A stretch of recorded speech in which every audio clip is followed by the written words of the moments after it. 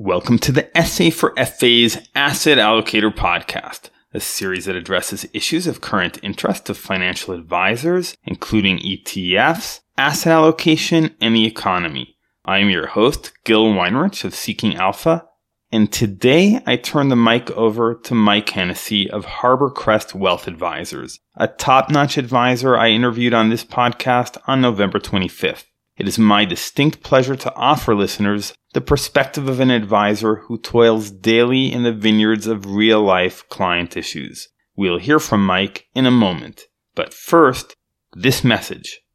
If you're a financial advisor, you should be using Seeking Alpha Premium. I'll mention just two items I personally think are valuable for advisors. Number one, advisors typically get investment research from their own broker-dealer, and it's good to cross-reference that with the research available to Seeking Alpha Premium subscribers. Number two, the quantitative ratings available to premium subscribers are an incredible value add because they make it possible to compare investments with mutually consistent data. In other words, it aids in getting different investment ideas to talk to each other, as it were. These features are just the tip of the iceberg, and it costs only $240 for an annual subscription. Click on Upgrade on the top right of your Seeking Alpha homepage to see a full list of benefits and options. Want to know why mortgage rates aren't keeping up with overall interest rates? My name is Mike Hennessy, and I'm founder and CEO of Crest Wealth Advisors, a financial planning and investment management firm based in South Florida. Thanks, Gil, for the opportunity to speak with your audience about issues affecting financial advisors and their clients.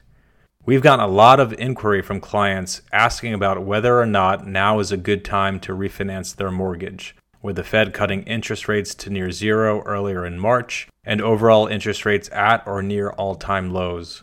Rates have been volatile recently, but the 10-year Treasury rate, arguably the most important rate for mortgages, has been somewhere between 0.5% to 1%. These are all-time lows for 10-year rates. And while the short answer is that yes, if you have a 4+% mortgage rate today, you can refinance into something more attractive, it's also important to note that mortgage rates haven't kept up with Fed funds or overall Treasury rates. Let's talk about why that would be. There are two main components to how mortgage rates are set. The first is the pricing of mortgages in the secondary market. If there is strong demand for mortgages, their prices will increase relative to other fixed income products, tightening the spread of mortgages in the secondary market. Of course, the opposite is also true. If investors either avoid or have to sell mortgages for margin or credit or refi concerns, secondary mortgage spreads will widen. The second component is the spread that banks and other lenders assign to the mortgages they give to consumers versus the spread available in the secondary market. This is called the primary-secondary spread. And while I mentioned that Treasury rates hover near all-time lows, mortgage rates haven't kept up one-for-one into the move. This is because both components, secondary market spreads and the primary-secondary spread, have widened. Let's dive a bit further into this to understand why. As we know, all asset prices have suffered amidst the coronavirus pandemic. This includes spread or yield securities like investment grade or high yield credit, and also mortgages. Additionally, mortgages are inherently short interest rate volatility. This is due to the fact that borrowers can choose to refinance at any time, and buyers of mortgages don't know exactly when or how many of those borrowers will choose to refinance into a lower rate mortgage. Thus, when interest rate volatility increases, mortgages will underperform as investors price in higher refi risk. There are also some other market technical concerns, such as forced deleveraging from large fixed income funds like REITs. Anecdotally, this happened en masse in March amidst all of the volatility.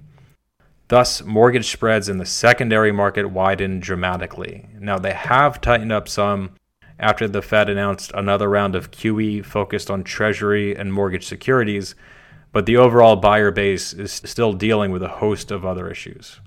Additionally, banks and other lenders were hit with a massive wave of refi applications as borrowers, glued to their TVs when locked down at home, decided that a great way to reduce their monthly cash outlays would be to refinance their mortgage.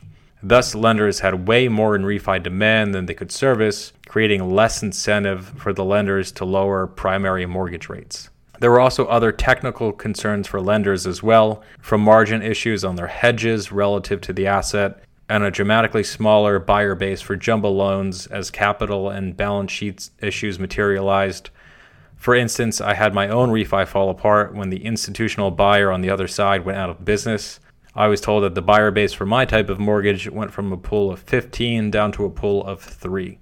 And since that point, one of the largest buyers decided to completely cut their purchases of these types of loans. So putting it all together, the perfect storm of increased volatility, overall market underperformance, and soaring refi demand caused mortgage rates to lag other interest rates. Now, will the mortgage market find a new equilibrium? It's possible, particularly with the Fed buying, but with the volatile and uncertain environment we are in, creates a big headwind for sustained narrowing of both secondary spreads and the primary-secondary spread. Thanks for listening. If you found this podcast of value, Gil and I would be much obliged if you would pass it on to one other advisor to keep this FA project growing. You can reach me at mike.hennessy@harborcrestwealth.com, and you can reach Gil at gil@seekingalpha.com with any feedback. Thank you and have a wonderful day.